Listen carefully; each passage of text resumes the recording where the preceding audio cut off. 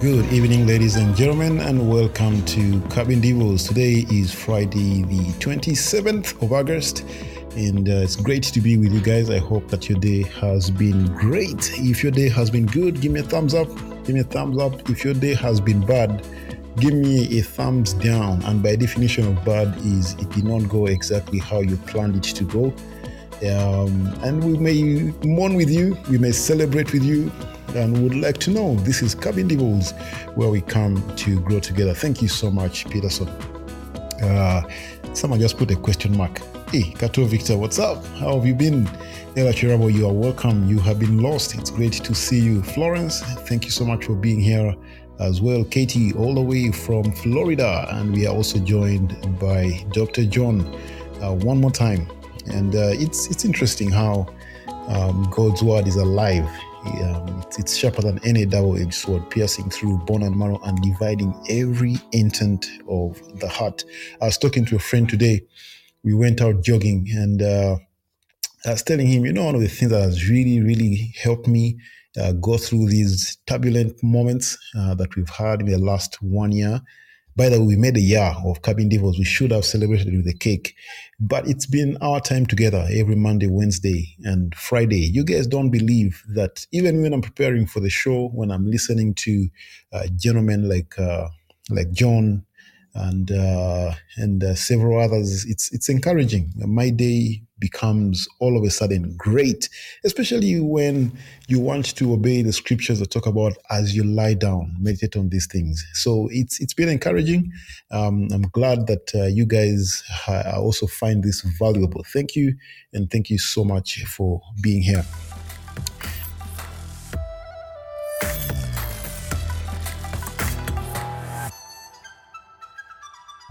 We are coming to part 3 of our series today as we look at the soul that loves and glorifies God.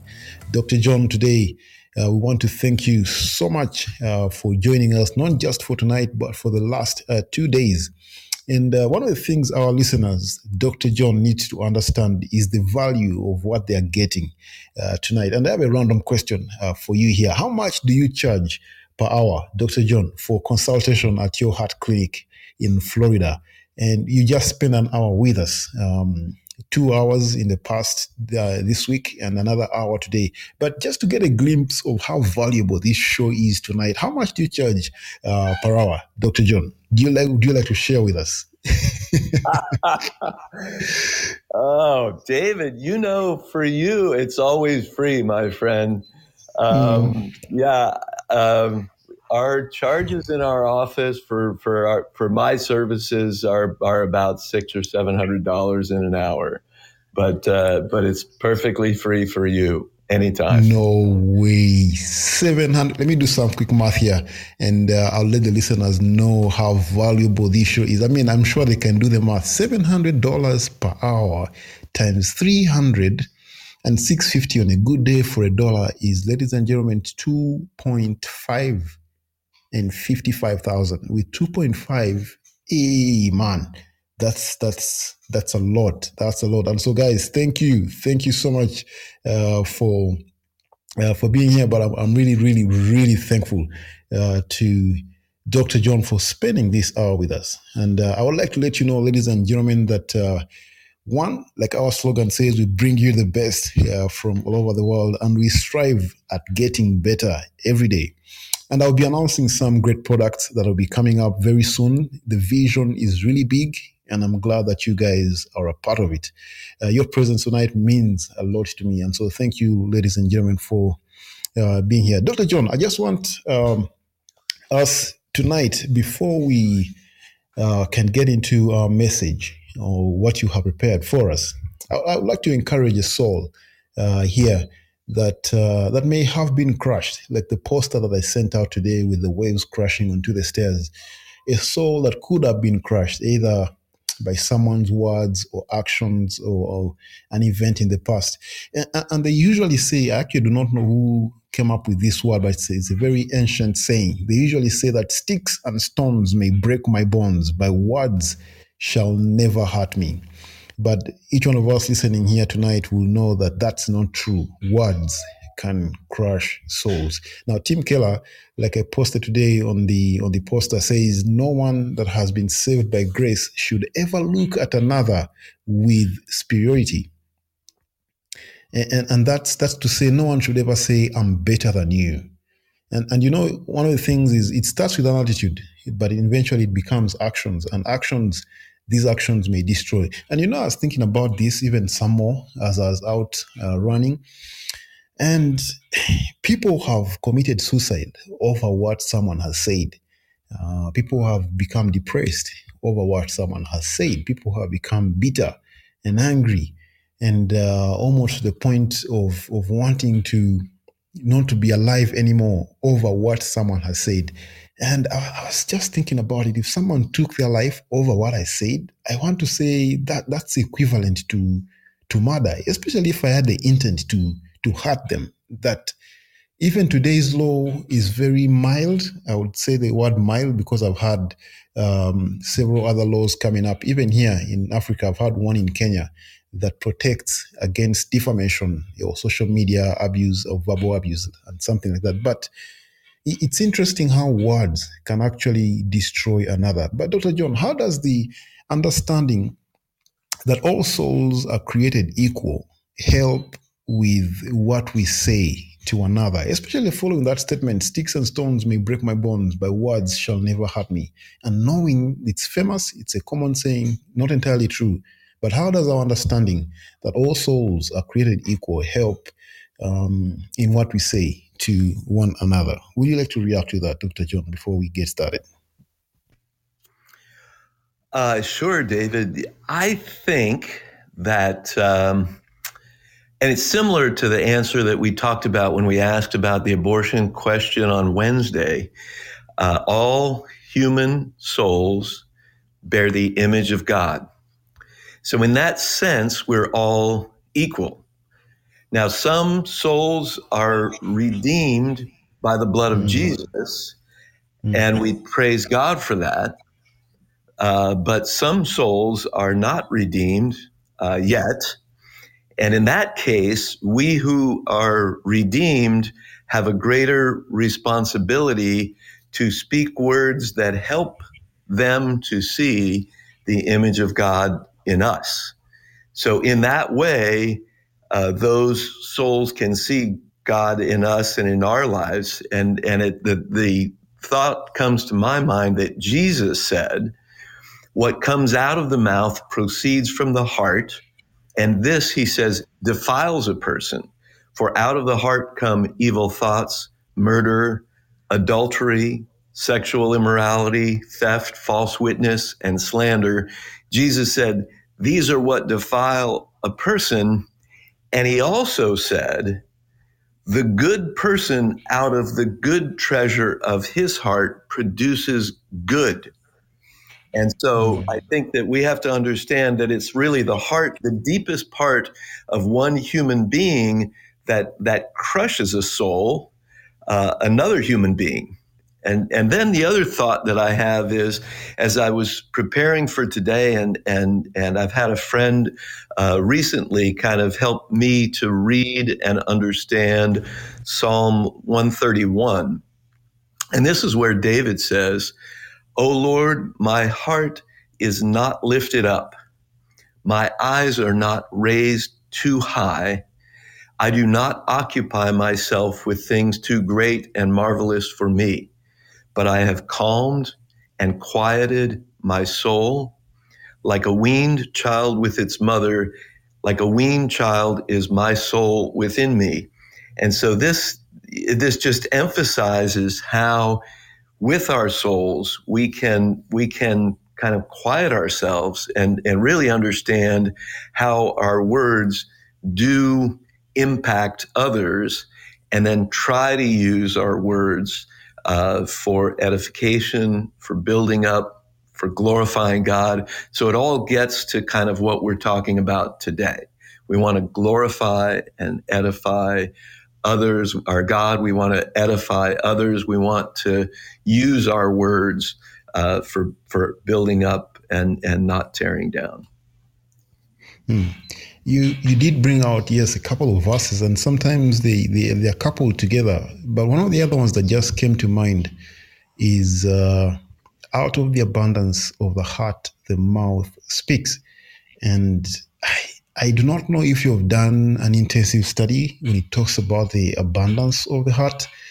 And I think it goes back to protecting our hearts, because out of them come the list that you just read for us: immorality and etc. And when you're speaking, it just occurred to me that all of the things that we say really come from within, and they're deep seated, and we need to replace that seat right there. Maybe the foundation of our thoughts, we need to replace it with something good, and then something good will come out, and something good will come out. And maybe in the next question, Dr. John, you can give us some of the examples of words or statements that you have had that have encouraged your soul. And I'm sure you have been vulnerable at some point to being crushed, and your soul being crushed. But if someone is here with us tonight and they feel crushed to the core, what do they need to understand for them to know that there is power over what another may say to us? Because I also do not want to believe that if someone says something about me that is negative, that's it. But yeah, what do they need to understand? And it is usually people that are close to us that hurt us with their speech. I love to give the example that you may not understand, Dr. John, of a conductor. We do have what we call taxis here, is a van that carries 14 passengers. And usually if you use those taxis, they're called matatu in Kenya. There's usually an exchange between the conductor who's collecting the monies, especially with the fare, if he's trying to cheat you, or if the passenger is trying to cheat the conductor. But you almost cannot go a week without an intensive exchange of words between the conductor and the passenger. But I love to say that usually the words that the conductor may say to you may not dig deeper into hurting us for over a long period of time. But the words that your brother or your fellow believer who you know says, those ones, they really, really hurt. It's usually the people who are close to us. But if someone is here, they've been hurt either by a close friend and they feel down and depressed, what do they need to know? And I want to take a wild guess here and say that I believe in that answer that forgiveness has a lot to do with it. But what's your take, Dr. John, to someone who may be crushed right now? Oh, I'd say good forgiveness has a lot to do with it. And I would say with regard to forgiveness, and particularly with words that hurt, I would say knowing that we cannot control the words that another person speaks, and we can't control another person's feelings or thoughts or actions. We are responsible for our own words and our own thoughts and our own actions. And I think oftentimes when we have these exchanges, like you described, it's our emotions that are driving those. And I know I mentioned to you the other day that the soul is the whole. I think that's the theme of this week, is the soul as the whole. But the second aspect of that is that the emotions are the fuel that drive the soul. And a lot of times when we get words going back and forth and words that hurt, I think often those words come because emotions well up within us and we don't know how to respond. And so we start saying things. My home fellowship, last night, we talked about Adam and Eve in the garden and the result of the fruit that they ate, because the fruit that they ate was the knowledge, the experiential knowledge of good and evil. So words can come out and words can be good and words can be evil. And so we know that when this happens, forgiveness is necessary. But I would say one other aspect that's probably a deeper part of that, and that is love. We talked about the new covenant that starts with a new heart transplant, and we'll talk a little more about that today. But in John 13:34-5, when Jesus said, "A new command I give you, love one another. Just as I have loved you, you are to love one another. By this all will know that you are my disciples, if you love one another." And love builds up. It doesn't tear down. Love forgives. Peter learned this lesson the hard way. He had seen and experienced Jesus's love firsthand. And then we know that when Peter was tested in the night of Jesus's betrayal and arrest, that Peter denied. But because of Jesus's love, Peter was reinstated. And then I taught a couple of months ago, 1 Peter, and it just, the words ring in my mind because Peter says in 1 Peter 1:22, he says, "Having purified your souls by your obedience to the truth for a sincere brotherly love," he says, "fervently love one another from the heart." And then in the end of that letter, he reiterates. He says, "The end of all things is at hand. Therefore, be self-controlled and sober-minded for the sake of your prayers. Above all, love one another fervently, since love covers a multitude of sins." And to me, I'd say that that's the real answer. When souls are crashed, love is the answer. Amen. Love one another. For this they will know you're my disciples if you have one love for another. Thank you. Thank you so much for that. I was reminded of James chapter 1, verse 19. I'm sure most of us here have memorized it. "So then, my brethren, let every man be slow," other version says swift to hear, slow to speak, slow to wrath, for the wrath of man does not produce the righteousness of God. Therefore, lay aside all filthiness and overflow of wickedness, and receive with meekness the implanted word, which is able to save your souls. Look at that. There is our word for tonight, which is able to save your souls. And I was thinking about this just right now, and I'm thinking, when we fail to forgive, we are actually simply looking at another with superiority. They should have never done that. I am better than them. And so we failed to forgive. But at the cross, we receive grace, and that grace is from God to us, to others.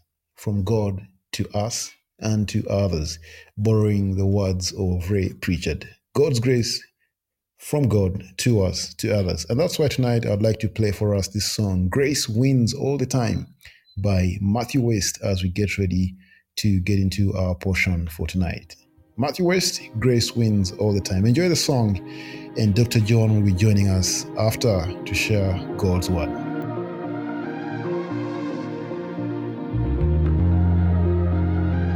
In my weakest moment, I see you shaking your head in disgrace. I can read the disappointment written all over your face. Here come those whispers in my ear, saying, "Who do you think you are? Looks like you're on your own from here, 'cause grace could never reach that far." But in the shadow of that shame, down by all the blame, I hear you call my name, saying it's not over, and my heart starts to beat so loud now, drowning out the doubt. I'm down, but I'm not out. There's a war between guilt and grace, and they're fighting for a sacred space, but I'm living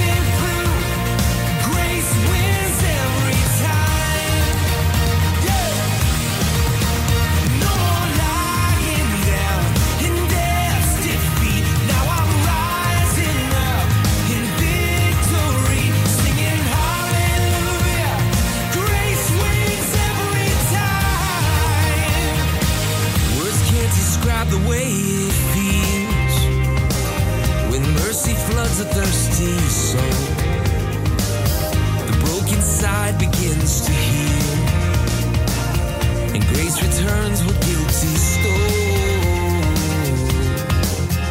And in the shadow of that shame, beat down by all the blame, I hear you call my name, saying it's not over, and my heart starts to beat so loud now, drowning out the doubt. I'm down but I'm not out. There's a war between guilt and grace, and they're fighting for a sacred space, but I'm living proof. Grace wins every time. Yeah, yeah. No more lying down in death's defeat. Now I'm rising up in victory, singing hallelujah. Grace wins every time. For the prodigal son, grace wins. For the woman at the well, grace wins. For the blind man and the beggar, grace wins. For always and forever, grace wins. For the lost out on the street, grace wins. For the worst part of you and me, grace wins. For the thief on the cross, for a world that is lost. There's a war between guilt and grace, and they're fighting for a sacred space, but I'm living proof. Grace wins every time. Yeah, no more lying down in death's defeat. Now I'm rising up in victory, singing hallelujah. Grace wins every time. Well, every time. Yeah, I'm living proof. Grace wins every time. Thank you, David. Oh, wow. That Matthew West song, and just, thank you so much for that. Grace wins. Yeah, that's an awesome thought. And David, when you sent out the Keller quote earlier today, it's ironic. In my quiet time in Oswald Chambers this morning, it was all kind of meeting together. And so Keller's statement, "No one that's truly saved by grace will look at another with superiority." Oswald Chambers, writing over 100 years ago, says this: "The most difficult person to deal with is the one who has the prideful self-satisfaction of a past experience, but is not working that experience out in his everyday life. If you say you are sanctified, show it. The experience must be so genuine that it shows in your life. Beware of any belief that makes you self-indulgent or self-gratifying. That belief came from the pit of hell itself, regardless of how beautiful it may sound. Your theology must work itself out, exhibiting itself in your most common everyday relationships. Our Lord said, unless your righteousness exceeds the righteousness of the scribes and the Pharisees, you will by no means enter the kingdom of heaven. In other words, you must be more moral than the most moral person you know. You may know all about the doctrine of sanctification, but are you working it out in the everyday issues of your life? Every detail of your life, whether physical, moral, or spiritual, is to be judged and measured by the standard of the atonement by the cross of Christ. And to me, I love that, because what Oswald was talking about, which is what Tim Keller is talking about, if what is deep in your heart, what is at your core of your being, if that is the atonement of the cross of Christ, then your entire being, your soul, your physical, moral, spiritual, even emotional being should be declaring the glory of God. And it should be doing it in a way that isn't drawing attention to you. It should be doing it in a way that draws attention to God. So in my quiet time too, I pulled up this additional scripture from Philippians 2, where Paul writes, "Have this mind among yourselves, which is yours in Christ Jesus, who, though he was in the form of God, did not count equality with God a thing to be grasped, but emptied himself by taking the form of a servant, being born in the likeness of men, and being found in human form, he humbled himself, becoming obedient to the point of death, even death on a cross. Therefore, God has exalted him highly and bestowed upon him the name that is above every name, so that at the name of Jesus, every knee should bow in heaven and on earth and under the earth, and every tongue confess that Jesus Christ is Lord, to the glory of God the Father." And so as we hit this kind of final installment this week, we're going to talk about the soul that loves and glorifies God. Jesus Christ was the embodiment of that soul who loved God completely and glorified God completely. So if this, as you are a listener, if you're here for the first time this week, on Monday, we talked about discovering our soul. That is that the soul is the whole. The soul is all of you. It's your heart, your spirit, your mind, your flesh, your brain, your body, your emotions, everything about you, everything that constitutes you is part of your soul. And then Wednesday, we talked about the Holy Spirit and the perfection of your soul.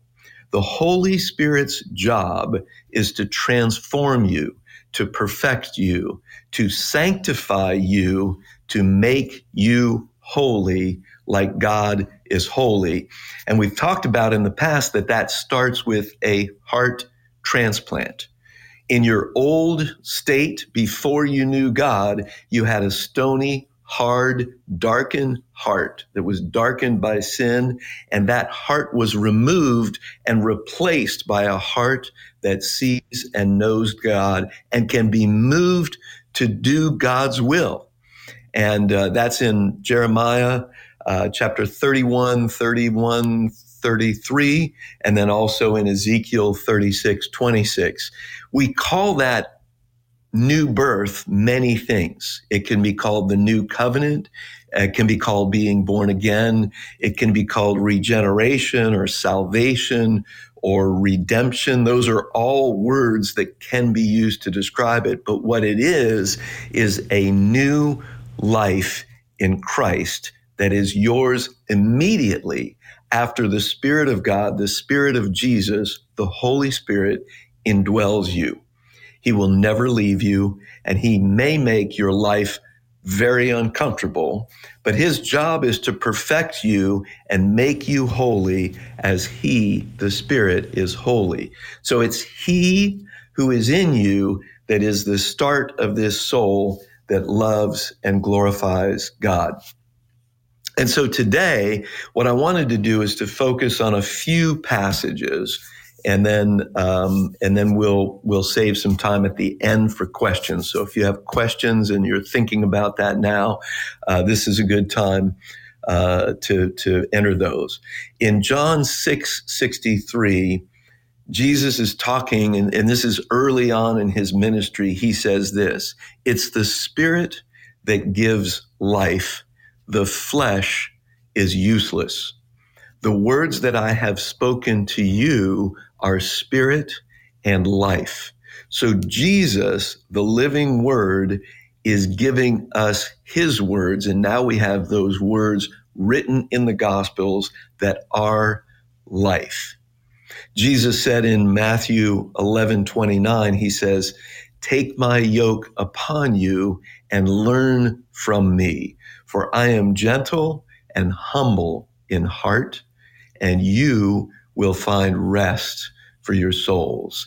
And so what Jesus is talking about is that the soul who is yoked to him, the gentle, humble servant king, that in that relationship that we have with him, we will have rest. We will have peace. We will have shalom because we're with God. We're in the right relationship with God. And David, when I spoke with your group in May, I referenced Jesus's famous parable of the sower, emphasizing that the seed that Jesus just talked about is his words. His word, the word of God, is planted in the heart, the center of our being.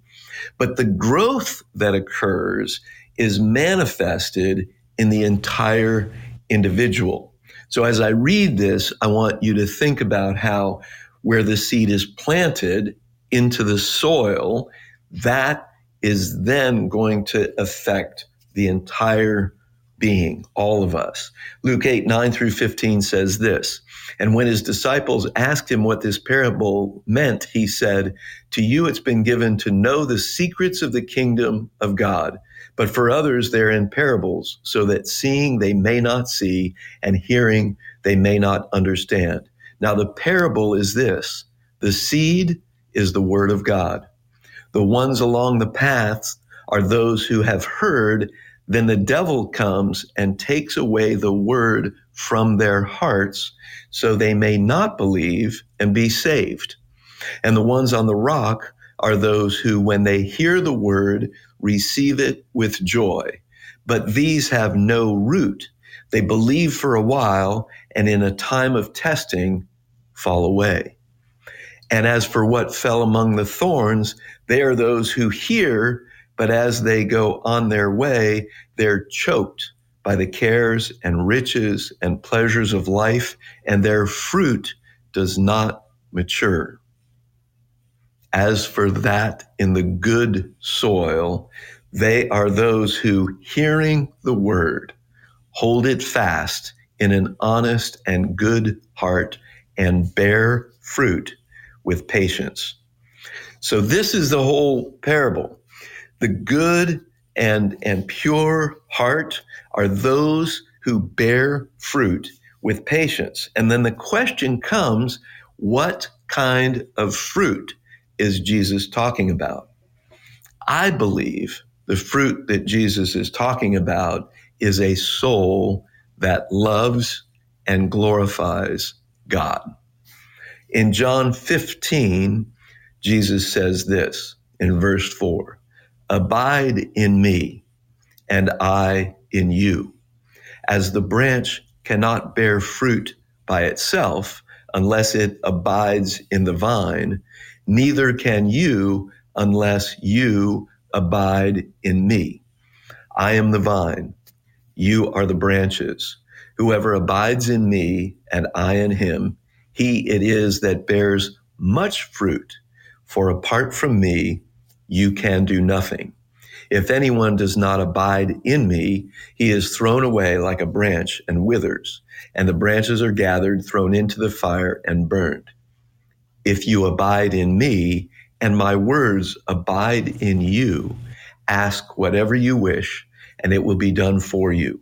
By this my Father is glorified, that you bear much fruit, and so prove to be my disciples. As the Father has loved me, so have I loved you. Abide in my love. And there is the theme again of love. Jesus came looking for the sinner, not the righteous. He sought out the sinner, not to condemn, but to save. The sinner understands that he needs a savior. The righteous does not. The sinner has one defining characteristic: sin. That's why they're called a sinner. And that is the one and only qualification required to have a relationship with Jesus Christ. You must be a sinner to be invited to have a relationship with Jesus. So where that relationship starts and then where it comes through the abiding Holy Spirit that then helps us to produce fruit and glorify God, comes to its pinnacle effect in where Jesus talks in John 17. He says this, "Now I'm coming to you, and these things I speak in the world, that they may have my joy be fulfilled in themselves." Jesus says, "I've given them your word, and the world has hated them because they are not of this world, just as I'm not of the world. I do not ask that you take them out of the world, but that you keep them from the evil one. They are not of the world, just as I am not of the world. Sanctify them in the truth. Your word is truth. As you sent me into the world, so have I sent them into the world. And for their sake, I consecrate myself, that they also may be sanctified in truth." Verse 20, "I do not ask for these only, but also for those who will believe in me through their word, that they may all be one, just as you, Father, are in me, and I in you, that they also may be in us, so that the world may believe that you have sent me. The glory that you have given me, I have given to them, that they may be one even as we are one. I in them and you in me, that they may become perfectly one, so that the world may know that you sent me and loved them even as you loved me." And I think this is where I want to stop for just a moment. We'll finish this slight passage.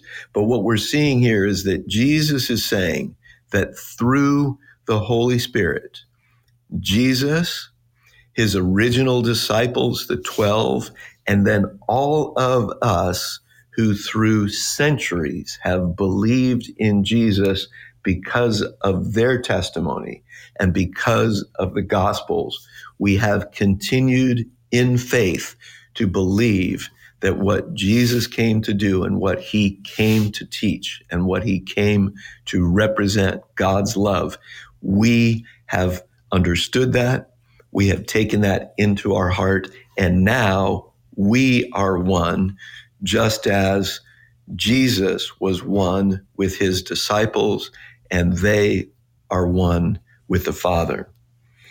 In verse 24 of chapter 17, he concludes this way, "Father, I desire that they also whom you have given me may be with me where I am, to see my glory that you have given me because you loved me before the foundation of the world.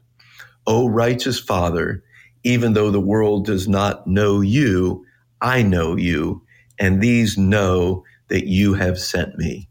I made known to them your name, and I will continue to make it known, that the love which you have loved me may be in them, and I in them." And through this, what Jesus is saying is, this is the mystery. God, through that seed in our hearts, is transforming us into the image of his Son, Jesus Christ. And literally, when we lay our lives down, when we get up in the morning and we consecrate ourselves and we say, "Lord, I don't live today. You now live in and through me," then Jesus Christ himself, through his Spirit, will be glorifying God as he loves others, those around us, as he loves God the Father in heaven. And this is one of these beautiful passages where we get a glimpse into what God really meant when he said, "I'm going to create men and women who bear my image, not just a passing kind of a distant likeness, but men and women who will bear the actual Spirit of God, the Spirit that was on Jesus Christ and in him as he went out and ministered and taught and preached and performed many miracles. That exact Spirit is the one that we have in us. When Paul writes in 1 Timothy 1, he says this, "The saying is trustworthy and deserving of full acceptance, that Christ Jesus came into the world to save sinners, of whom I am the foremost. But I received mercy for this reason, that in me, as the foremost, Jesus Christ might display his perfect patience as an example to those who were to believe in him for eternal life." And what Paul is sharing is, if Christ is able to be displayed in Paul's life, the chief of sinners, Christ is able to be displayed in my life and in your life and in anyone's life who comes to God. Two more passages I'd just like to leave with you when we talk about this, because when the Spirit is in us, we have the full nature of God dwelling within. We don't need to get more of God. We need to display less of ourselves, less of our flesh. And hopefully David will invite me back to kind of explain how some of these other aspects of our lives work. But with regard to our spirit, Paul wrote in Galatians 5:16, "But I say, walk by the Spirit, and you will not gratify the desires of the flesh. For the desires of the flesh are against the Spirit, and the desires of the Spirit are against the flesh, for these are opposed to each other to keep you from doing the things you want to do. But if you're led by the Spirit, you're not under the law. Now the works of the flesh are evident: sexual immorality, impurity, sensuality, idolatry, sorcery, enmity, strife, jealousy, fits of anger, rivalries, dissensions, divisions, envy, drunkenness, orgies, and things like these.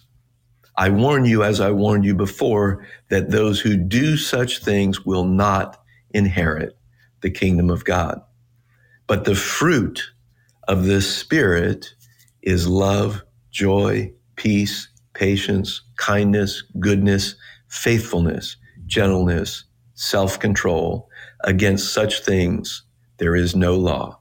And those who belong to Christ Jesus have crucified the flesh with its passions and desires. If we live by the Spirit, let us also keep in step with the Spirit.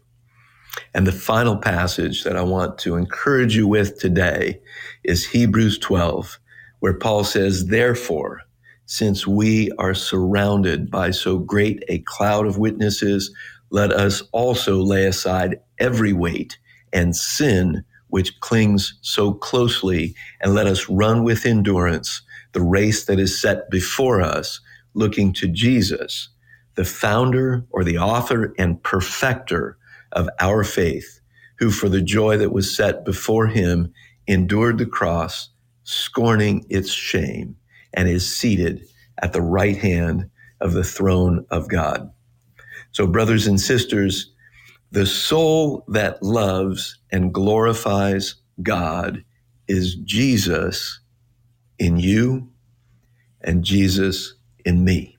It's as we are able to die to ourselves, to crucify the flesh with its passions and desires, and to then put on Christ, to display Christ in this world. That is the soul that loves and glorifies God. Thank you so much, Dr. John. It's been great. And one of the things I did note down here concerning the soul that glorifies God, one of the things you did mention and emphasize is the fact that all of this is actually rooted in us abiding with Christ. It's clear from the scriptures that we cannot do this alone. We know this, but sometimes we quickly forget. And one of the things you did mention, even at the beginning, was what you are reading for your devotions. And I personally believe that it's important for us to have daily devotions, because devotions are a quick reminder, the quick daily reminder of this truth that we can quickly forget.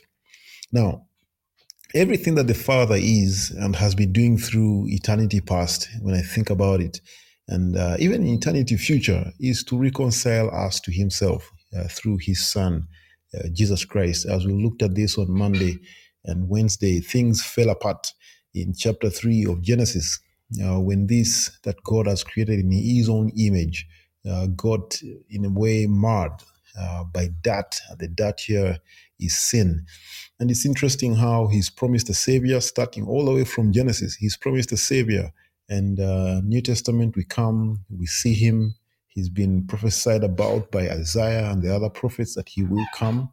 And today, we can almost repeat the words of Paul when he says, I have been crucified with Christ. It is no longer I who live, but Christ lives in me. And the life I now live in the flesh, I live by faith in the Son of God, who loved me and gave himself for me. I pray and hope that if anyone here is listening and that is not true of you, that tonight you would pray and ask God to save you and make you his child, because that's where the foundation is, in us glorifying God. We do have a question from JJ.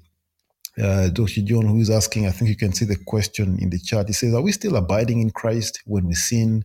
And does sin have an impact that affects those who have been saved in a way that one isn't abiding in Christ though they are saved?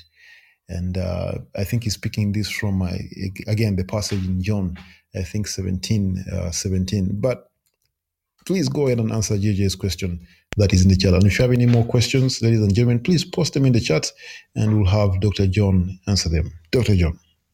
Yes, very good question, JJ. Are we still abiding in Christ when we sin? No. We are acting out of our free will choice. And hopefully, David will invite me back in a month or so, and I'll talk to you a little bit about where the battle takes place, and that is in our mind. If you keep in mind what Jesus, when he was asked about the great commandment, what's the greatest commandment in the law? He says, "You shall love the Lord your God with all your heart, with all your soul, and with all your mind." And where the breakdown occurs in human beings when they sin is in the mind.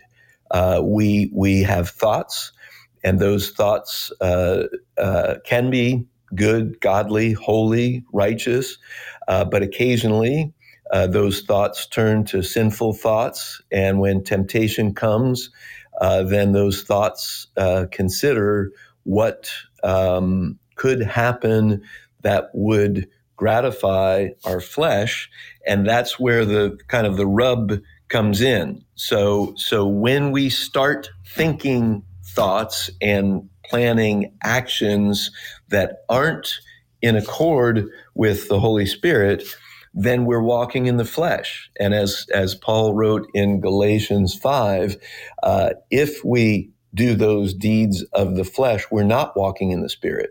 Now, it's God fully well knows that he has set us up in this way where we have free will choices in our lives. So we've got the option to choose God, or we have the option to sin. And we know from 1 John 1 that we sin. John says, if we say we have no sin, we deceive ourselves and the truth is not in us. So the question is, what do we do when we sin? And the answer is we confess, we repent, we have a way to handle and deal with sin, and then that restores the abiding relationship that we have with Christ. And in fact, I think in 1 John, he even talks about how, that restores or maintains the abiding relationship with Jesus. It's not that sin makes it irreparably broken. It's just that when we sin, if we do like Adam and Eve and we try to cover our sin and hide and all these other things, that will break our relationship with God and continue to break it. But if we see our sin, we recognize it and we confess it and we repent, then we come back into a state of abiding in Christ. Very good question. Amen. Thank you.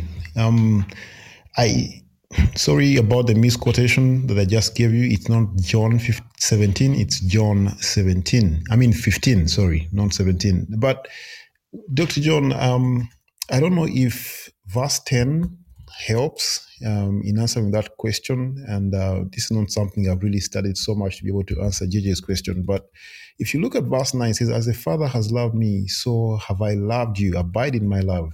And it says, if you keep my commandments, you will abide in my life, just as I have kept my Father's commandments and abide in his love. I don't know if verse 10 tries to throw some more light to that question, but it's a very, very good question, difficult to answer. And of course, this is not what JJ is asking, but many have asked, and it's been a debate among theologians on whether one ceases to be a child of God because of sin. And I know that's not what he's asking, but it's quite interesting that many have battled with that. But I don't know if verse 10 helps or it's a misfire completely. What do you think, Dr. John? So I think we can look at Jesus as the human soul who was abiding in a relationship with the Father 100% of the time. So Jesus himself never struggled with this abiding relationship with his Father. He was filled with the Spirit at his baptism, and Jesus was abiding constantly. There's no way that we can maintain that standard. We are sons and daughters of God as soon as the heart transplant takes place. And we never, you can not be disowned. God will not disown you as soon as you are born again and his son or his daughter. So the abiding or lack of abiding does nothing to your sonship or daughtership. You are in the family, and even if you sin and walk far away from God, he doesn't disown you. And so I think it shouldn't be a matter of debate theologically. I do think that sin impacts us. And I read Wednesday from Paul's letter to the Romans in Romans 6, where he asks the question, shall we sin all the more, that grace may increase? So in other words, since we know we're not going to be out of God's family because we stand in a right relationship with God because of what Jesus did, not what we do. So once we're in, we have no way that we can lose our sonship or daughtership now. But I'd say in the flip side of the coin is we can act like a child who doesn't respect their father and who doesn't honor or respect his, our brothers and sisters, each other. And I think that's where it comes in. Abiding is something that we do individually, but then also corporately. We work together to abide in the love of God. Amen. Thank you. And I would like to speak to someone here as we come to the end of our show that if you would like to pray and receive Christ as your Savior so you may abide in the vine and you may need guidance on that, please send me an email at campinthecloud@icloud.com. I just posted that email right there, and I'll find a way to buzz you, give you a call, whether on WhatsApp or Facebook, so we can be able to pray together. But if you're unable to do any of that, please do not let the sun go down or come up before you can be able to make that decision. I'd like you to do that now. And it doesn't take much. It doesn't take much. It's only a choice you have to make to believe that Christ died on the cross for you and that he is the Son of God that died for you. And all you have to do is pray and ask him to forgive you of your sin. And just say, Lord, I believe and trust that you are the Son of God. Please save me today and make me your child. I would like to be your child today. And it's as simple as that. Don't postpone that decision. You can make it tonight. But thank you so much, guys, for coming. Thank you, Gibson, for choosing to be a part of this as well. JJ, thank you. Beautiful questions there that you're asking. Florence, if you're still here, thank you. Thank you so much. We do have Rosebrow 21. And there's a friend of mine who showed up at some point.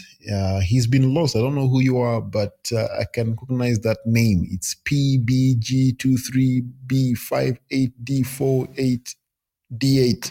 And it's been a long time, but again, great to have you. And of course, we do have MK Odongo. Thank you so much, Charles. Glad that you guys are here. And Andrew, glad to see you. Thank you. And thank you so much. It's 10 o'clock. And we'd like to end our show. If you're going to listen to a podcast before you go to bed, you can as well grow in your faith. Cabin Devils. Your number one live podcast. Every Monday, Wednesday, and Friday, 9 p.m. East African Time.